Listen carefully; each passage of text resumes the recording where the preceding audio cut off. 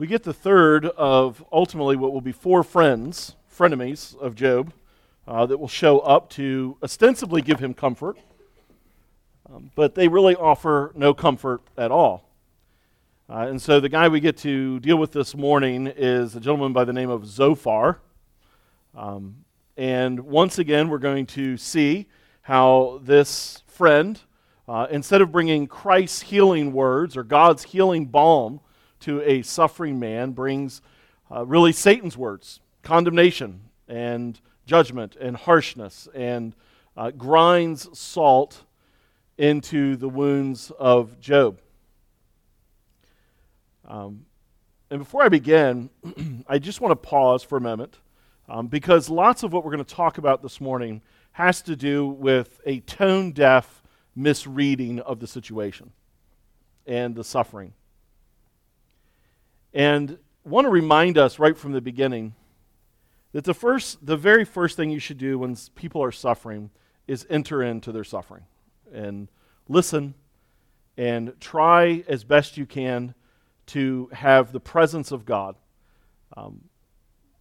Former pastor, he and I would go to various meetings, and something he prayed that really stood out to me, and I've made it my prayer since then on lots of occasions, is he would pray it this way: Lord, help us to walk in the shoes of Jesus, and to really understand that's what you're on mission to do. And I think it's a really helpful way to think about it. And part of the reason I say that is because when people are suffering, when they're in deep grief, that can be frightening to try to enter into, because you don't know what to say and you don't know how to act. And so sometimes we are like Eliphaz, Bildad, and Zophar, and we say the world's worst things, right? But then other times we are silent and we say nothing. And we can live in a lie that says it's better to say nothing than to mess up and say the wrong thing. And I would actually argue this way: they're just two different poisons. And both of them cause deep harm to the sufferer. And so by the end of the sermon, I'm going to give you two truths that I guarantee you can bring into the life of a sufferer. So I'm going to arm you with something. I'm going to put the tools in the toolbox. And what I want to do is I want to rob any lie of the devil, right? We have the world, the flesh, and the devil. Any lie of the devil or any personal insecurity you or I may feel, to equip us to know this is something I can always say. If I'm dealing with a believer who's suffering, here are some things that I can say to them and kindly deal with them. And so, having said that, then, and so what about Zophar? Oh, Zophar.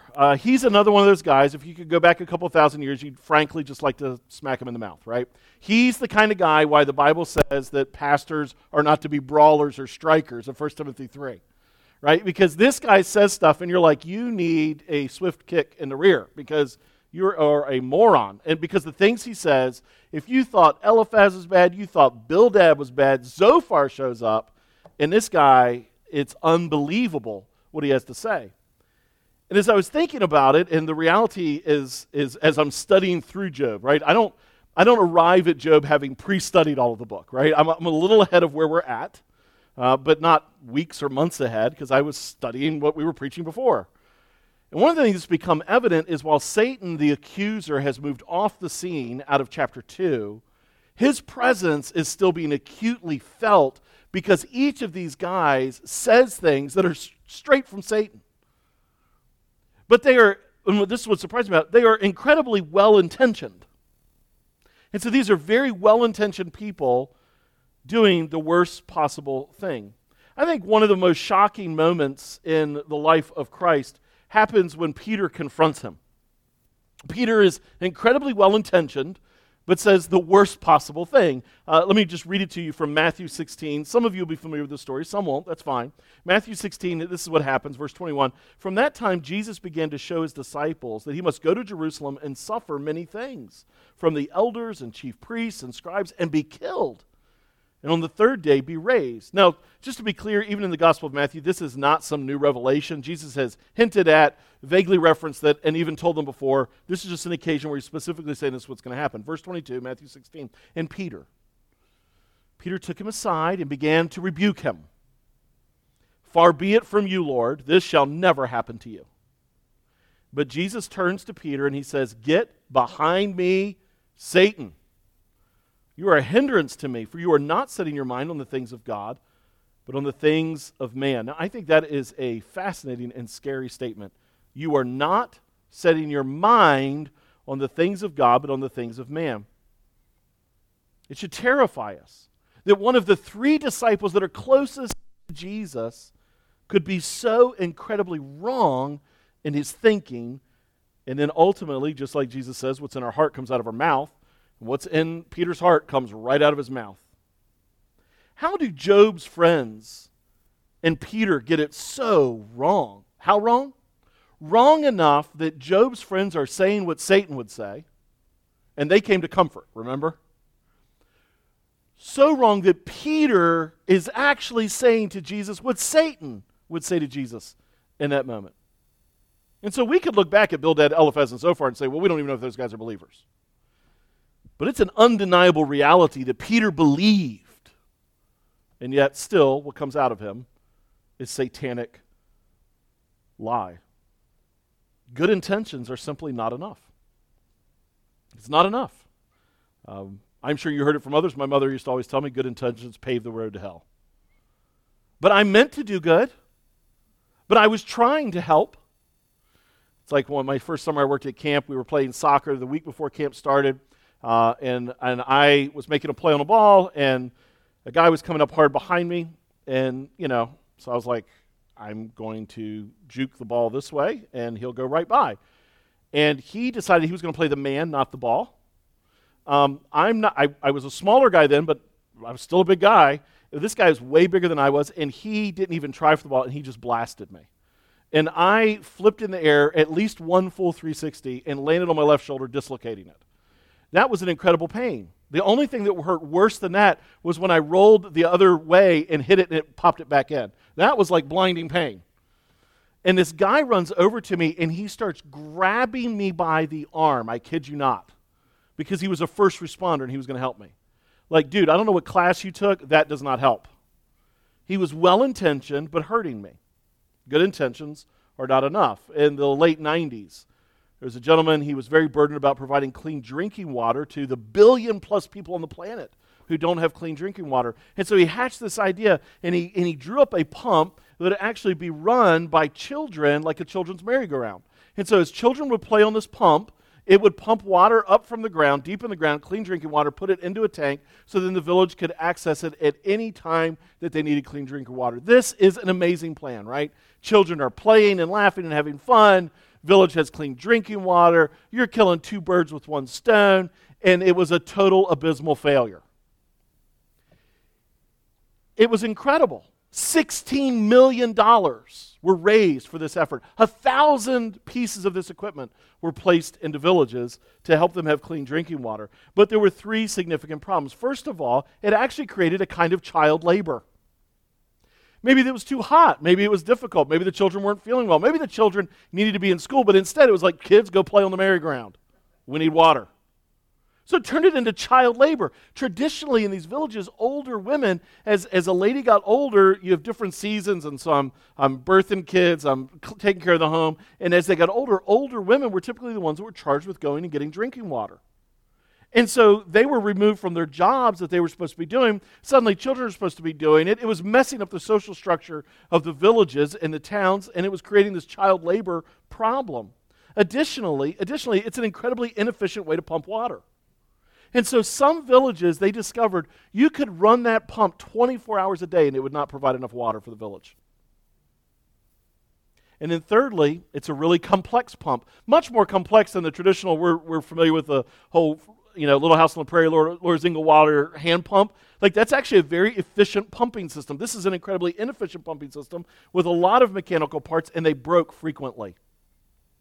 So after 1,000 of them were installed, $16 million raised, they had another 4,000 or so in storage. They ended up scrapping them, removing them from villages because it simply wasn't working. It actually was making things worse instead of better.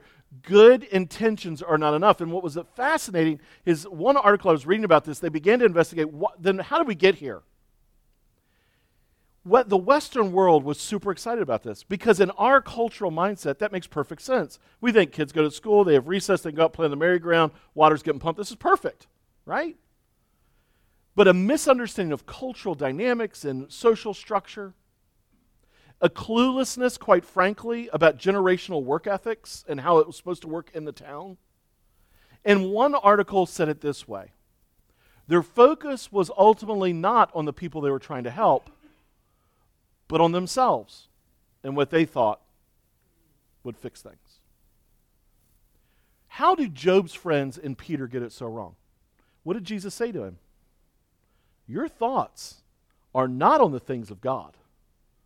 They're on the things of man right here. Job told his friends, you remember this? He said, do you know why you don't want to hear from me? Because you're afraid of what suffering happens in someone who doesn't deserve it. You know what he said? How do Bildad, Zophar, and Eliphaz get it so wrong? How did Peter get it so wrong? How do you and I get it so wrong? Hear me now. Our good intentions are not enough.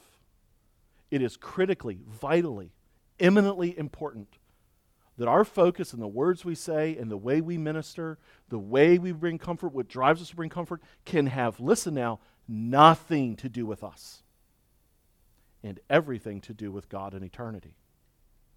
No real comfort will come out of us, despite our good intentions, if our focus is on ourselves at all. What sufferers really need is the pure love of God to drive out the poison of error. I want you to know this. Even if Eliphaz, Bildad, and Zophar had never spoke, it's very clear that some of this wrestling is happening in Job's own heart. Sufferers there's a poison in their own hearts that needs to be washed out with the pure love of Christ. And as I've studied through Job so far to chapter 11, this is what I've come to realize. Eliphaz tells lies. He's the first one. He tells lies of Satan that would rob Job of the Messiah, a mediator, someone to stand for him. Bildad tells lies of Satan that would rob Job of grace. Zophar, he tells lies of Satan that would rob Job of God's love. And so how do we understand this? And we want to get to that hope at the end. We want to understand, well, then what can I say? But to get there, we need to travel a little bit with Zophar here and see his mistakes and his errors. We'll do like we've done for the last several weeks. We'll read the chapter as we go along and explain it. I think that'll help us the most. And so there are three key errors from Zophar. First of all, how Zophar sees Job. And he drips poison even more into any concept of what the love of God is. Good intentions, terribly wrong, and he blows it. He's a little bit like the preacher I heard at we were one service, and several hundred teens there, and he calls out these teens on the front row. They're very distracting to the preacher. They're talking the whole service, and he just had enough. He got to the middle. He's like, you two need to be quiet. Would you please be quiet? You need to be paying attention here. When I'm talking, you're not talking, and just kind of rebuked them. It was kind of one of those cold water moments. Oh, no, what's going on here? Unfortunately, what he did not know, what he did not read, and what he did not understand was one of those young men was from South America, and the other one was interpreting for him. Ouch. You don't really recover from that, do you? Sometimes we can do things, and how do we recover? He misread. And Zophar misreads lots of what's going on. He misreads Job himself and the world. And so let's talk about first how he misreads Job. Verses 1 through 4. Then Zophar the Naamathite answered and said, should a multitude of words go unanswered, and a man full of talk be judged right? He's talking about Job. Should your babble silence men? And when you mock, shall no one shame you? For you say, my doctrine is pure, and I am clean in God's eyes. Zophar thinks that Job is full of himself. How can a man who is clearly experiencing this kind of suffering think, claim, or moan, or cry? And Zophar is irritated with Job's crying. How in the world, this is Zophar's perspective, how in the world can someone who is suffering so much cry so much about it? And we would think, when I go to a funeral, I expect to see tears. What's your problem? In Zophar's perspective, though, is because Job deserves this. So why are you crying about what you deserve? You did the crime, you do the... Let's train you. That's okay. I love you. I love you. You do the crime, you do the time. So what's your problem? You knew this was going to happen. So get over yourself. Zophar is irritated with Job and calls his talk babble and mockery. And Zophar exaggerates something about Job in verse 4. Now, Job never said this, but Zophar says, "You say my doctrine is pure and I am clean in God's eyes." This is not true. This is not actually at all what Job said. What Job said was he was blameless. He didn't say he was sinless. And those are two very different things. Blamelessness is the state of a believer who is walking in wisdom and in righteousness as much as possible. There's only one sinless person that has ever been and ever will be. His name is Jesus Christ. Job never claimed to be sinless. All he said was, I haven't done anything to deserve this, the death of 10 kids, the loss of all goods, and the abandonment of my wife. I've done nothing that deserves that. But Zophar exaggerates what Job has said. Additionally, Job has never said my doctrine is pure. And in fact, what Job has said in his other speeches so far is I'm very confused and I don't get it.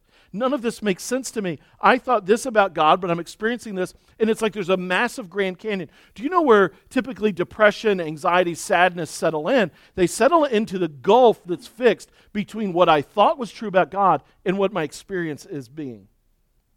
And in that gap between, I can't make sense of it.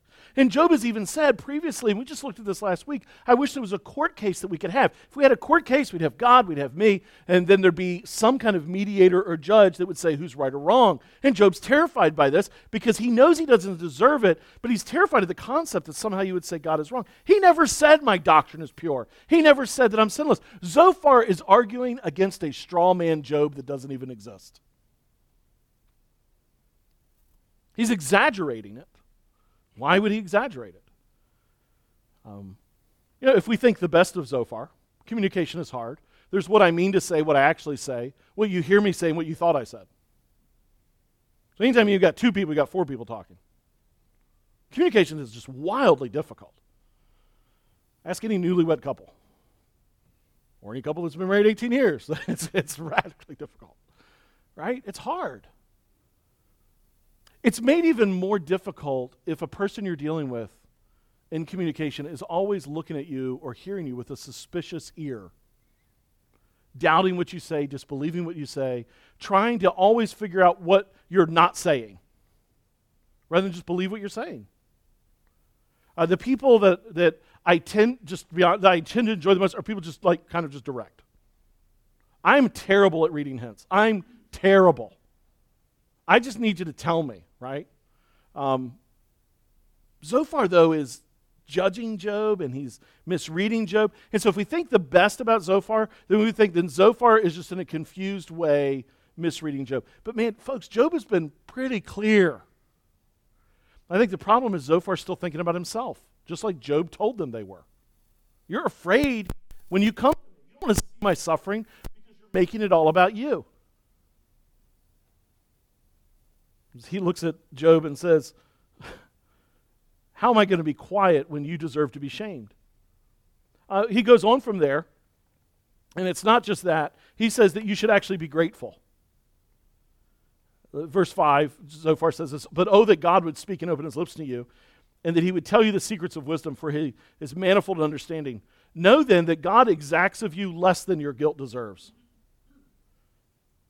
Whew. I'm not sure how you say that to a man who's just lost 10 children in one day. I'm not sure how you say that to a man whose wife has abandoned him. I'm not sure how you say that to a man who's lost every possible respect, friendship, work that he could do, gifting loss. I don't know how you say that to a man who's literally in front of you, scraping boils from his body, and when he wakes up in the morning from a nightmare-fueled sleep, he's picking maggots out of his wounds. I don't know how you say to that guy, you're actually getting it better than you deserve. There's a degree of callousness here. So his read on Job is that Job should be ashamed. His read on Job is that Job should actually be thankful. He should be thanking God that he's not dead yet. While Job is saying, kill me, God, Zophar is saying, you should be grateful he hasn't.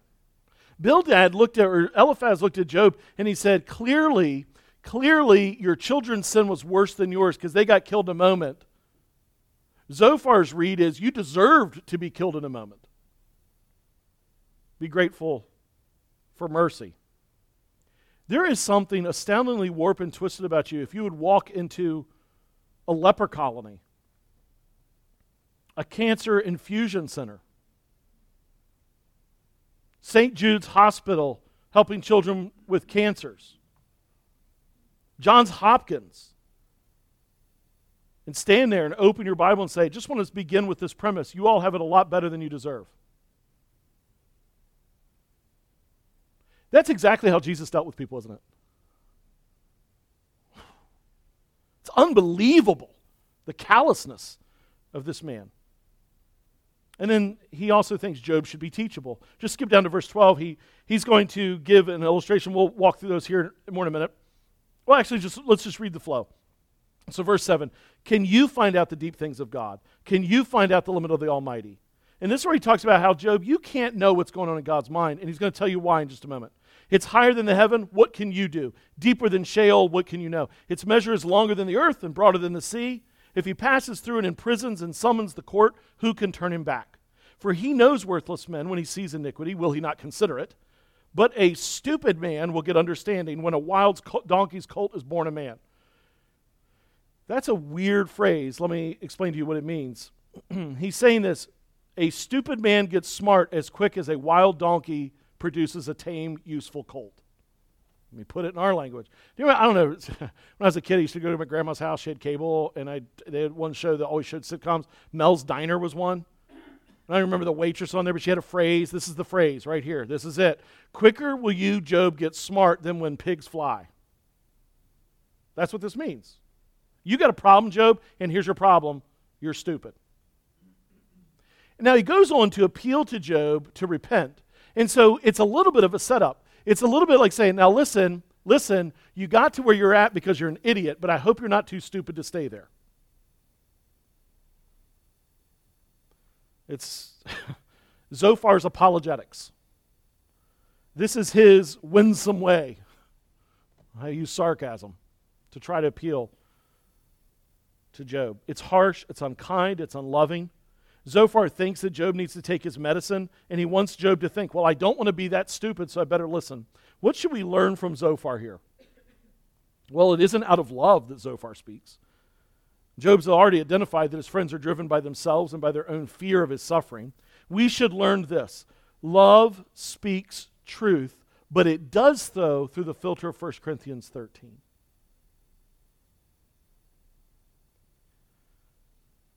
It's always with patience, kindness, and never rude.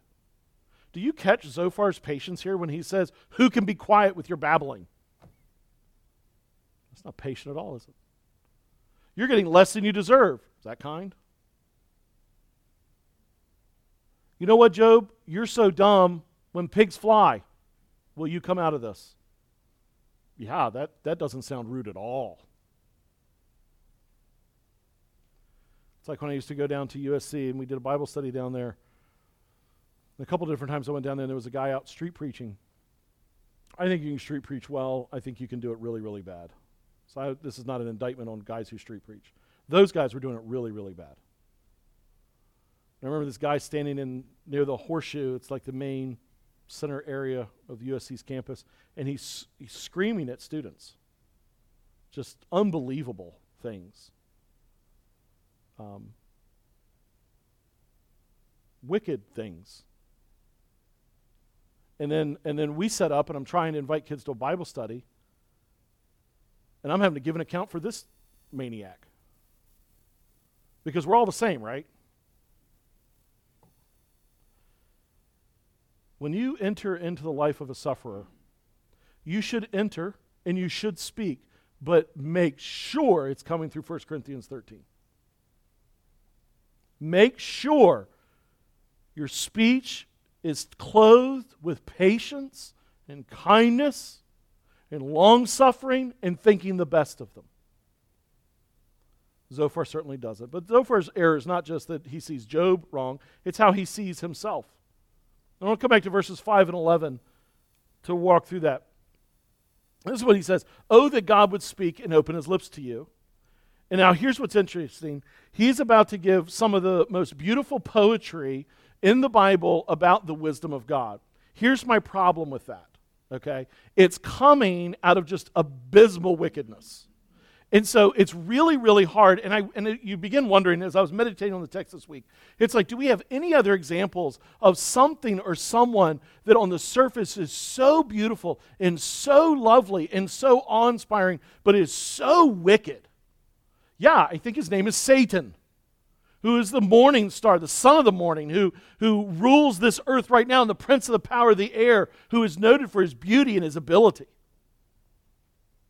This would be like, to celebrate the beauty of this is how it would feel like celebrating the incredible efficiency of the Nazi final solution. With maps that gave the SS traveling death squads exact numbers of how many Jews to kill. The fact that we know from their own records they weren't fully able to destroy, that yes, while they killed 6 million Jews, they also killed up to 500,000 gypsies, 250,000 disabled people, and over 500,000 prisoners. And us being like, well, that was an efficient system. And so what Zophar says here at the start, oh, that God would speak and open his lips to you. He's about to do two things. He's about to, first of all, show how far God's wisdom is, while at the same time, get this now, claim, I now speak for him. And so, oh, that he would tell you the secrets of wisdom, for he is manifold in understanding. Now, listen to this. Know then, God exacts of you less than your guilt deserves. He just said, you can't, I wish that God would tell you this, but he's not. So I'm going to tell you what he would say if he were here. Can you find out the deep things of God? Can you find out the limit of the Almighty? This is not humility saying, can we find it out? The language is very specific here. It's like, Job, can you know it? It's higher than heaven, what can you do? Deeper than Sheol, what can you know? Its measure is longer than the earth and broader than the sea. If he passes through and imprisons, and now he's playing off of Job saying, I wish there was a court case. Really, Job? You wish there was court? This is what it would look like. If he passes through and imprisons and summons the court, who can turn him back? For he knows worthless men when he sees iniquity. Will he not consider it? I wonder who Zophar thinks is iniquity. But a stupid man will get understanding when a wild donkey's colt is born a man. For the one who thinks that Job is proud, Zophar, his read on himself is just shockingly unaware. Self-awareness is hard to come by. I've said it before. I like how Paul Tripp puts it. We're all blind to our own blindness. We're told in Hebrews 3 to enter one another's life, lest we become hardened through the lying of our own heart sin, through the deceptiveness of our sin. We're told in Ephesians to speak the truth to one another, we might be built up together. Having a good read on our own hearts is incredibly difficult. We all have a propensity to have a lack of self-awareness. Zophar has an astounding lack of self-awareness. The reality is what he's actually accusing Job of is who he is. You're proud? No, Zophar's proud. Zophar somehow sees himself as outside of the judgment of God. And so he should, according to his theology. We'll talk more about this in just a moment. But in his mindset, if Job's suffering, it's because he deserves it. That's why he makes the case. He summons the court. Who can turn it back? He knows worthless men when he sees iniquity. Will he not consider, Job, you're getting what you deserve? And even if, and so let's just pause because we know the truth that Job is blameless here, and Job doesn't deserve this. But can I just touch then on sometimes the way that Christians, and this is so sad to say, but the way Christians deal with sufferers. They're in the midst of turmoil. They're in the midst of deep grief. They're in the midst of pain and of suffering. And they still pass judgment. If you had a little bit more faith, then you wouldn't suffer this way. If you had enough spiritual endurance, you wouldn't seem so fatigued. If you were more righteous. And so what's interesting is even if we would not be so quick to assign suffering like Zophar does, then you must have done something wrong. We still judge people that are in the midst of suffering. This is part of what produces people who fake it all the time. You have two ditches. You have people that can never talk about the blessing of God, and you have people that talk so much about the blessing of God that the reality is they're masking the dark reality that they're living in. And we can't just be honest. And part of the reason we resist that kind of honesty, openness, and transparency is because Christians do such a wonderful job of shooting their own wounded. What should we learn from Zophar here? I think there's first of all, pump the brakes the next time you say, well, God would tell them this. I'm not saying we don't have clarity from Scripture about lots of things God says. But man, if there ain't crystal clarity when you're particularly dealing with sufferer, I'm just calling you, pump the brakes. And be careful what comes out of you. And actually, that's actually what the Bible tells us. So Matthew 7, you are going to deal with someone, maybe they're suffering because of sin in their life. How can you say to your brother, let me take the speck out of your eye when there's the log in your own eye? You hypocrite, first take the log out of your own eye, then you will see clearly to take the speck out of your brother's eye. There's so much imagery there. I'm just going to settle in on just this one point. The first thing you do before you talk to somebody else is think about what's going on in your own heart. Before you open this, do some heart inspection for this. That's what he's saying. But it's not just there. What about in Galatians? So it's not a personal offense, and it's not a sin that you particularly see, but maybe they're overwhelmed in their sin. Brothers, if anyone is caught in any transgression, you who are in the caught there is like they're caught in a snare. And so this isn't the speck in their eye. This is maybe even a habitual sin, something they're caught up in, something it seems like they can't get free from. This would go a lot more along with Hebrews 3. Maybe they're even being hardened through the deceptiveness of their sin. If anyone is caught in a transgression, you are spiritual. Spiritual there does not mean PhD, MDiv, MA, BA in the Bible. This is, you want to know what spiritual means? Go back and read Galatians 5. It means you have the fruit of the Spirit. I'm going to break it down for you here. You who are spiritual are people who know and love and walk with Jesus. It ain't no special skill set. And it isn't the job of the pastor. It's my job and Darren's job simply because we are also believers. But in this, you who are spiritual should restore him in a spirit of gentleness. But what does he say you're supposed to do as you do that? Keep watching yourself lest you too be tempted. If you walk into a situation with a sufferer and you ever think this, I would never respond this way, you have not spent enough time on your knees.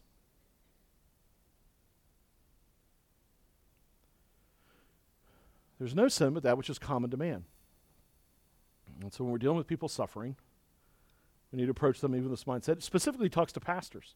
Keep a close watch on yourself and on the teaching. Persist in this, for by so doing, you will save both yourself and your hearers.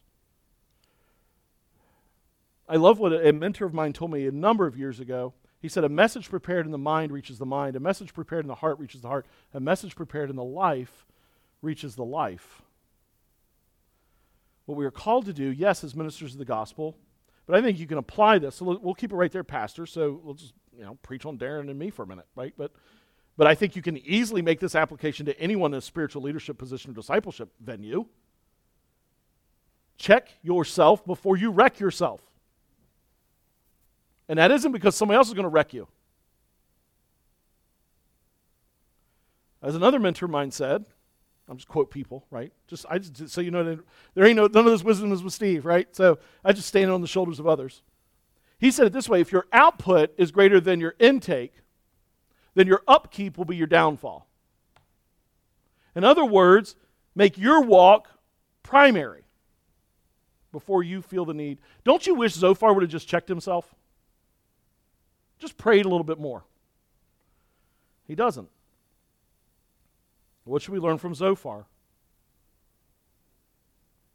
Before we go to do ministry of exhortation, edification, or instruction, presume that we need to take consistent, humble, and careful looks at ourselves, particularly when we're dealing with the sins or weaknesses of others.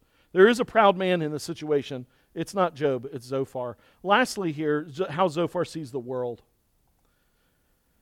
Zophar thinks he's got it all figured out. And his theology is this: do good, do bad, get bad, do good, get good. So with Job, your suffering is extreme, so your sin must be extreme.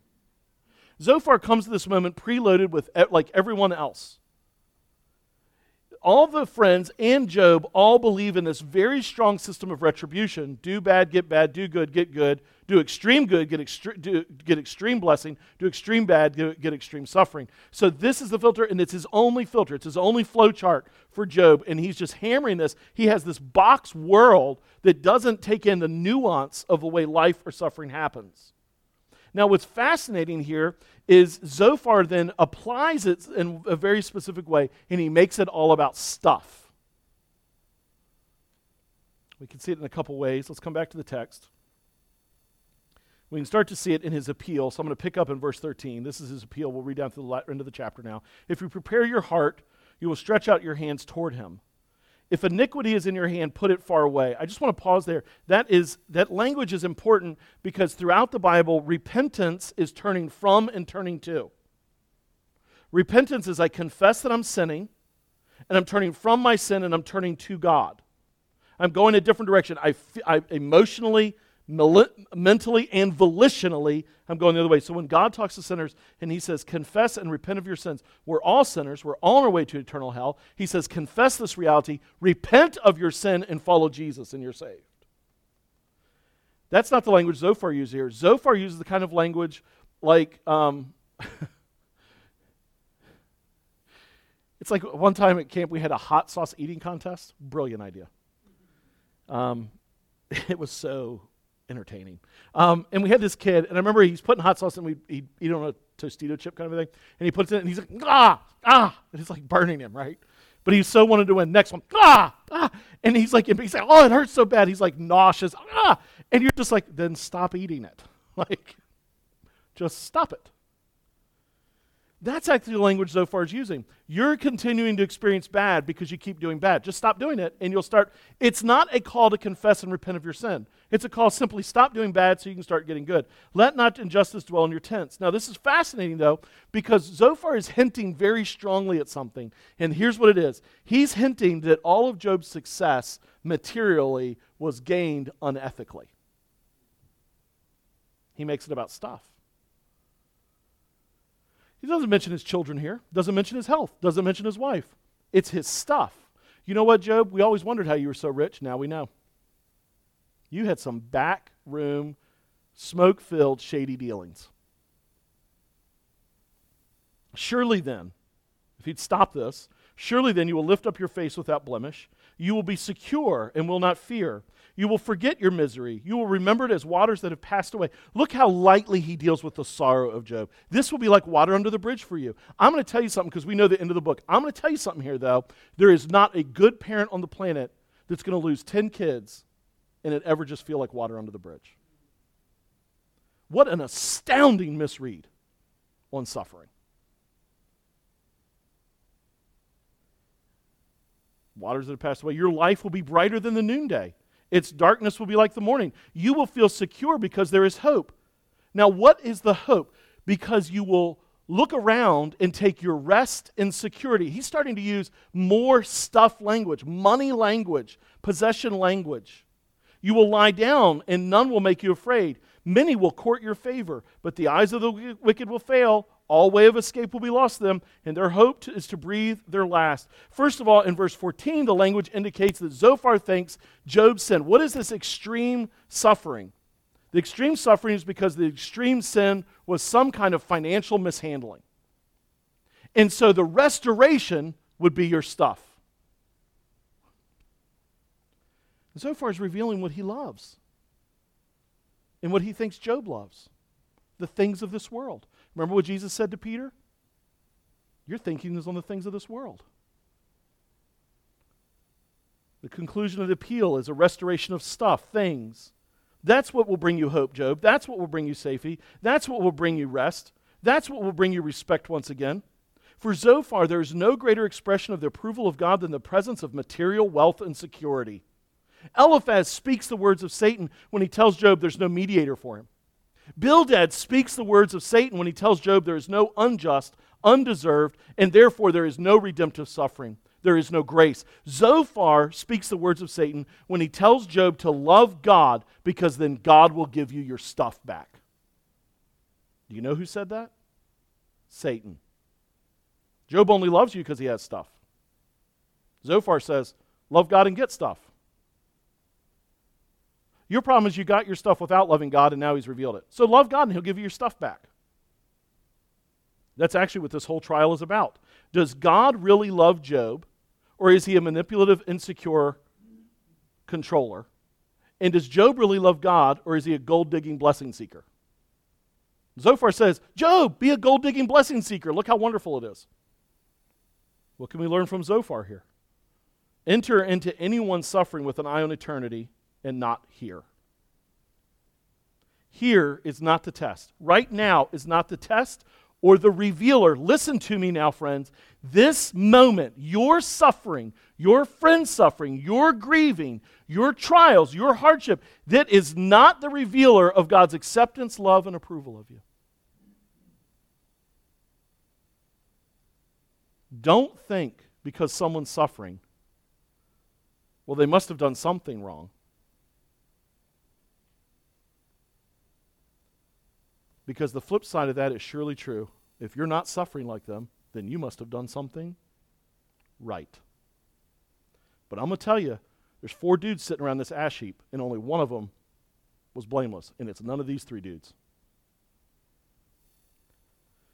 This is prosperity gospel. Sufferers need the pure love of God, though, to drive out the poison of error. Zophar has such a warped view of God himself and therefore Job. His ministry, then, is a cursing and not a blessing. It's terrifying because good intentions are just not enough. And where there's error, it's possible to speak like Peter to Jesus, like Zophar to Job. It's possible, even in our good intentions, to utter words of Satan and not of Christ. Zophar has just dripped more poison into the pure love of God by not understanding Job or his situation. There's no better help we can give to one suffering puzzling pain than to help wash their hearts and minds in the love of God. So this is my call to you. Become an expert in the love of God. Now, one of my favorite hymns is the love of God. The ocean is too small to have enough ink to write of his love. You could not, if the whole sky were the scroll, you'd fill it and still run out of space to write about the love of God. And so how in the world do I do that this morning? And so I'm just going to give you one key aspect of God's love. I'm going to give you 2 tools, one key aspect. And here it is, that God in his love understands the sufferer. Suffering is so lonely. It's so lonely.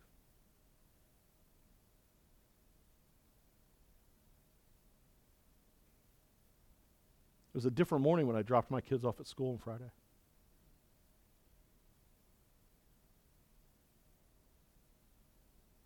How my heart mourns for our nation. Whether it's a Buffalo supermarket or little defenseless children.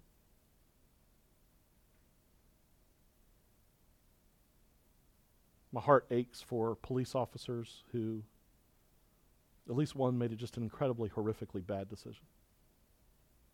And others that I have to believe would rather have died in the doorway than lived safe in the hallway. I have to believe that. A nation that has no answers. We all know that ultimately the answer is Christ, right? How do we speak to suffering people? This year our church has lost 2 of its greatest prayer warriors. We'll celebrate Christ through Najer's life on Saturday.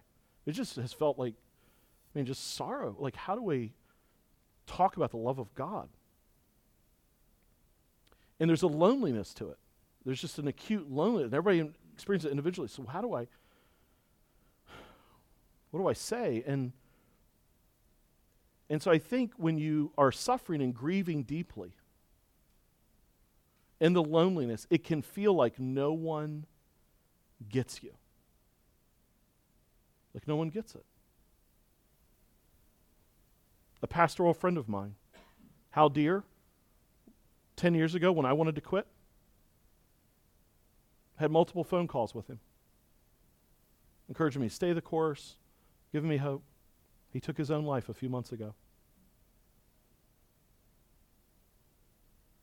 Another dear friend of mine wanted to quit, encouraged me, checked himself into a mental health center.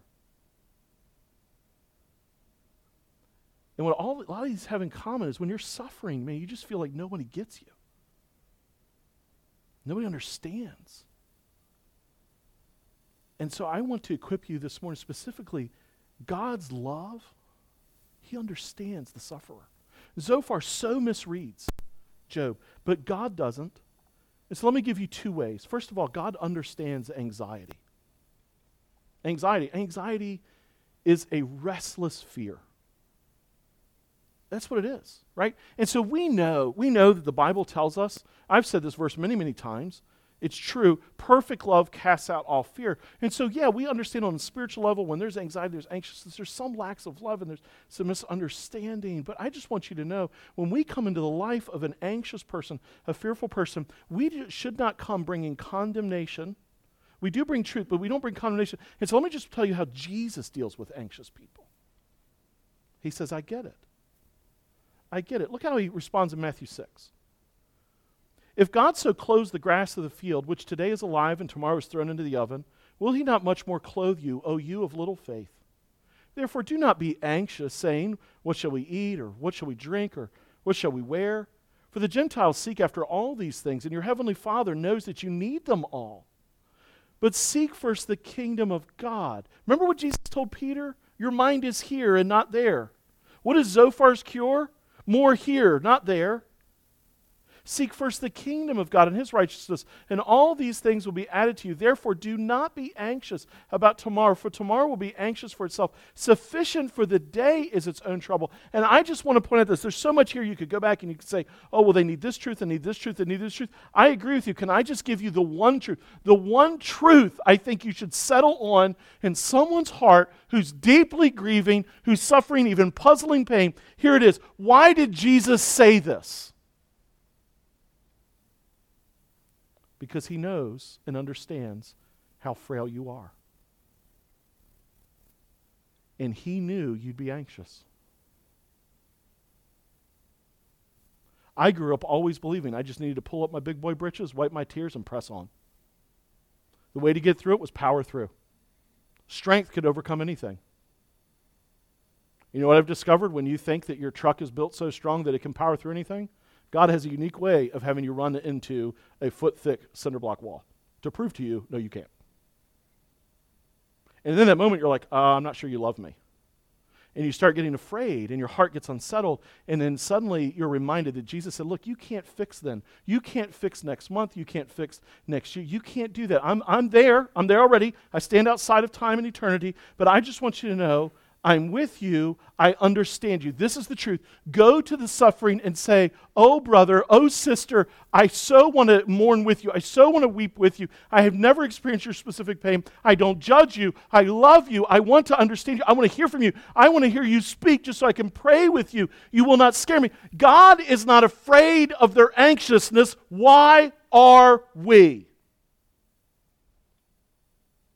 If you're threatened by the anxious sufferer, that's a you problem, not a them problem. He understands anxiety, but God also understands insufficiency.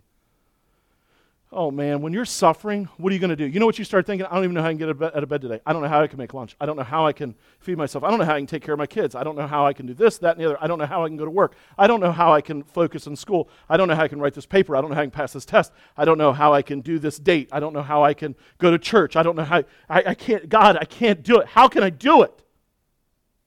You don't understand. God, do you not understand? I'm at the limit. Have you ever been there? You ever been suffering and you're like, God, there's the euphemism of the straw that breaks the camel's back. Like God, my back's broke. It's not another straw, back's broke. And you keep demanding, do you not understand how weak I am? That's what Job said earlier. He said, I'm like made out of clay and you're just crushing me. What's the deal? Do you not understand? Can I tell you this? God understands insufficiency. You know what he says?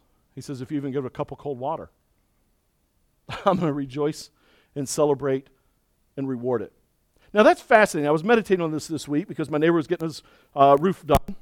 So he's got a crew out there, they're roofing. And at the same time I was meditating and thinking about this passage. And I thought, why would you only give a cup of cold water? I mean, it's South Carolina. It gets a little warm on the roof. Don't know if you've ever done a roof. I did 2 roofs, quickly decided that was not Jesus' calling for me. Like, praise God for those fellows. They're tanned, they're live, they're not afraid of heights. Steve wasn't made that way. They're out there, it's roasting. If guys were out doing my roof and it's one of these unbelievably hot, if they wanted to, they could fry an egg up on the roof. And why would I only ever come out, would I ever come out with a Dixie cup? I don't know if you have Dixie cups in your bathroom. My grandma always had Dixie cups in her bathroom, a little tiny paper cup. Would I ever come out and say, excuse me, would you like a cup of cold water? Like, what is the wrong with it? Why would you ever only offer a cup of cold water? What if I had a 5-gallon Deer Park thing of water, and I'm walking in, I'm like, fellas, I'll be right back. Here's a Dixie cup of water for you, and here's one for you, here's one for you. And they're all thinking, I thought I saw 5 gallons. I'm like, yeah, but that's for me. Right? Or what about the Good Samaritan? He walks by, here's the guy, he's wounded, he's laying on the road. What if he walked by and he's like, he's hurt. Time's ticking, got to meet. Here's a little oil. Here's a rag. That's really all I can do for you.